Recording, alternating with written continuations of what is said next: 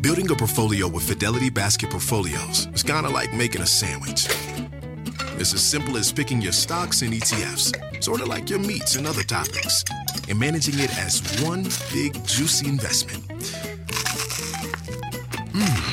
Now that's pretty good. Learn more at fidelity.com/baskets. Investing involves risk, including risk of loss. Fidelity Brokerage Services, LLC. Member NYSE SIPC.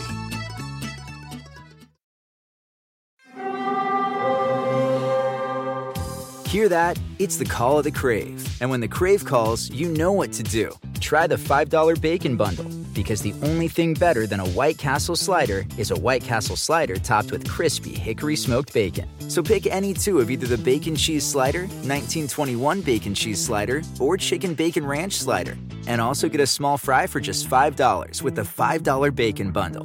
White Castle. Follow your Crave.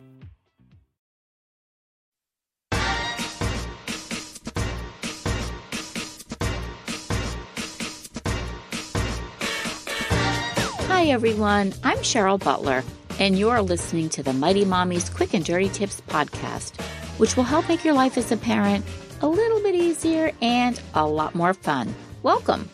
Today's episode is number 593, 5 Cool Ways to Help Teens Limit Their Screen Time, because some of the most compelling things competing for your teen's attention happen on their device screens. Today, we'll talk about 5 ways to help your teen get out of the virtual world and into the real one. Even under normal circumstances, managing our kids' screen time has long been a challenge for parents, myself included.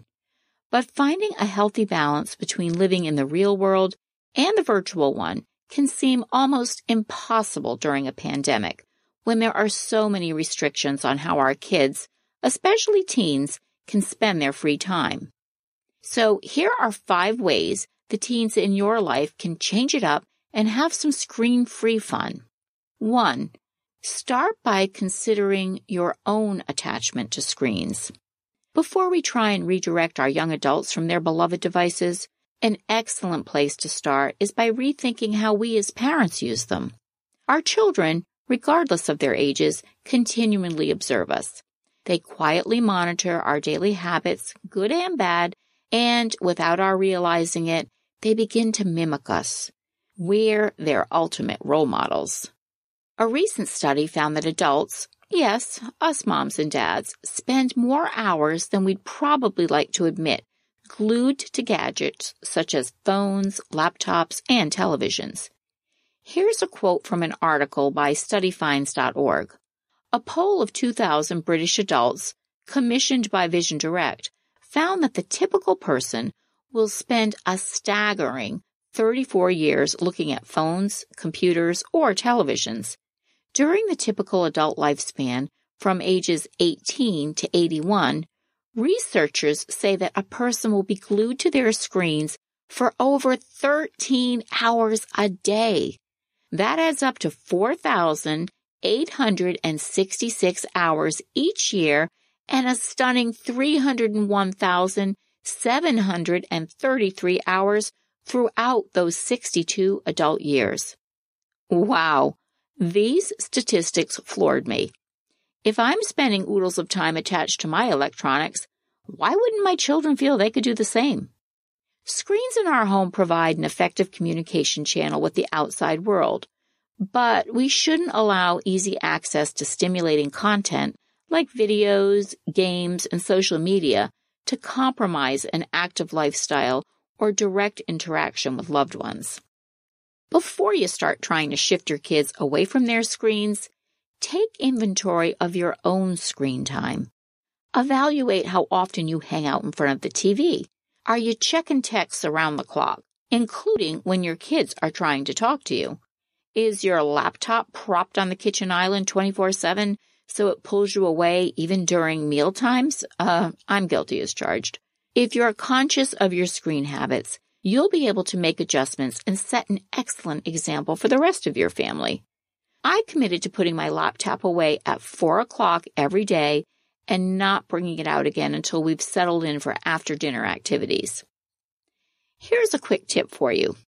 it can be surprisingly hard to pull yourself away from the never-ending cycle of news in 2020.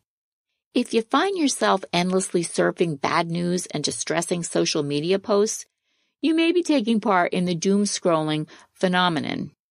My QDT colleagues just shared some insightful episodes devoted to doom-scrolling.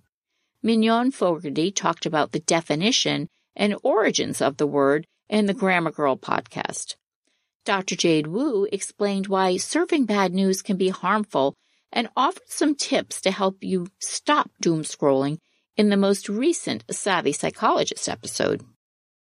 Number 2, brainstorm a free time list.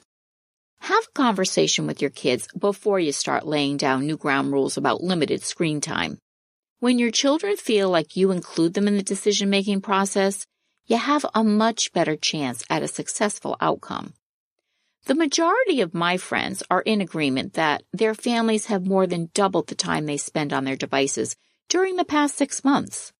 Some even upgraded their phones and electronics so they could stay connected to the outside world at all times. Because family members were spending so much physical time together, they didn't feel it was necessary to stay connected with their immediate loved ones. Being attached to a screen nearly 24/7 was becoming the new norm. One mom came up with a solution that her tweens and teens liked: brainstorming a list of 50 things, big and small, to reduce screen time. Together as a family. This idea allowed everyone to have input on ways they could hang out and keep busy without any or very limited electronic time. The list ran the gamut from eating dinner outside a couple of times a week to room makeovers in their home. And one ambitious high schooler started her own pet sitting business and was scheduled weeks in advance because she was helping families who were both working from home and doing remote learning that didn't have any extra quality time for their pets. I have a quick tip for you. Check out this creative list of 100 things teenagers can do without screens for lots of cool ideas, and you'll find that on my page related to this episode. Number 3, earn device-free credits. And this might be probably my favorite one of all these tips. One thing that has always worked well in getting my brood's attention is offering valuable incentives. I saw an interesting idea mentioned on a Pinterest board last year, trading screen time for money or gift cards. I wasn't crazy about bribing my kids with money, so I modified the idea to benefit the entire family. We all agreed to trade technology hours for activities like reading, biking, gardening, or organizing things like closets and bedrooms. Each hour spent away from our screens earned us $20 to put towards either a family outing or an individual item that one of the kids wanted. Within just 3 weeks, we banked enough screen-free credits to put towards a weekend getaway at a mountain resort. A long weekend away is something we're all looking forward to, but even better is the fact that each of us realized how much we're enjoying activities other than looking at a phone or a television screen. Number 4, get cooking. We all need to eat. That's something every human has in common. I love to cook and try new recipes, and I credit my mother for getting me and my siblings interested in food preparation at a very young age. As the mother of 5 kids, each born a year apart, she was smart to enlist helpers in the kitchen. There are dozens of ways teens can help out in the kitchen, even if they're not ready to take on concocting a full recipe. Letting them browse your favorite cookbooks is a great way to introduce them to the world of cooking.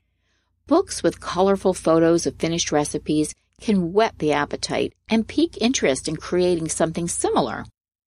Teens who have their driver's license can help run to the market. They'll feel great about contributing to the family meal by doing the shopping. Experimenting with new ingredients is also a fun way to appreciate new tastes and cultures. We have recipe tryouts once a week in our home. This allows my kids the opportunity to prepare anything they're interested in making, within reason, and serve it to the entire family. One of my sons enjoys this so much, He teases us at the beginning of the week with his mystery dish and tries to keep us guessing what it'll be. At the same time, one of my daughters discovered that she loves to photograph food. I'm a huge fan of meal planning, and having my kids participate in our weekly menu is a win-win for all. When your kids are involved in the kitchen, not only will you gain extra help throughout the week, but kids will easily stay off their devices for hours at a time. Cooking and eating together as a family, it's one of the best ways to stay connected, regardless of what's happening in the outside world. And check out my episode, Why Meal Planning is Essential to a Happier Family Life. I share some helpful tips that can help you implement a meal planning system in your home. And number 5, virtual volunteering. There are times when screen time can be valuable. Our new norm of virtual learning has allowed students to continue their education despite our current circumstances. Thanks to the access most have to technology, the chance to continue learning is still available even when our kids can't be in a physical classroom. In addition to remote learning, there are also new opportunities to give back in a virtual world. In my popular episode, I'm Bored, 9 Boredom Busters for Any Age Group, I shared some really fun ways that teens can keep busy no matter what. And one way mentioned was giving back. One of the most significant ways to get out of a personal slump is to stop focusing on yourself and spend your time and energy helping others. Teens are at the perfect age to spend their free time giving back, whether they know it or not.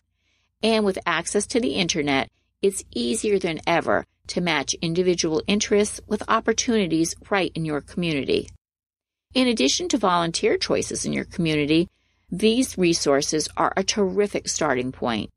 Peers and Students Taking Action, Serve.gov, Volunteen Nation, VolunteerMatch.org, and TeensGive.org.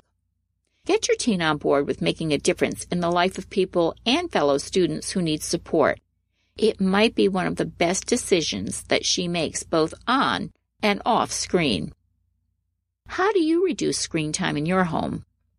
Join the conversation and share your thoughts in the comments section at quickanddirtytips.com/mighty-mommy. The Mighty Mommy Facebook page is another spot that you can interact with me, or Twitter. You can also email me at mommy@quickanddirtytips.com.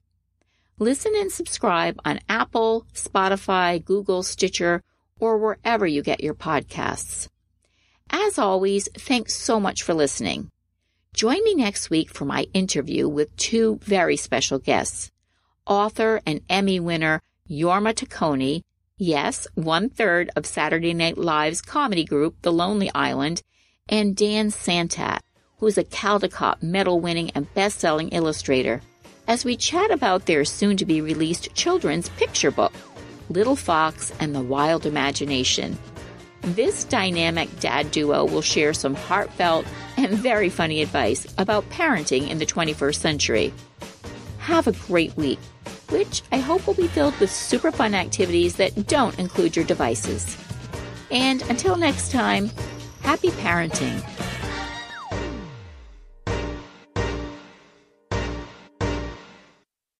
Life is a highway, and on it there will be many chicken sandwiches. But there's only one McCrispy. So go ahead and hit the turn signal if you know about this juicy gem of a detour.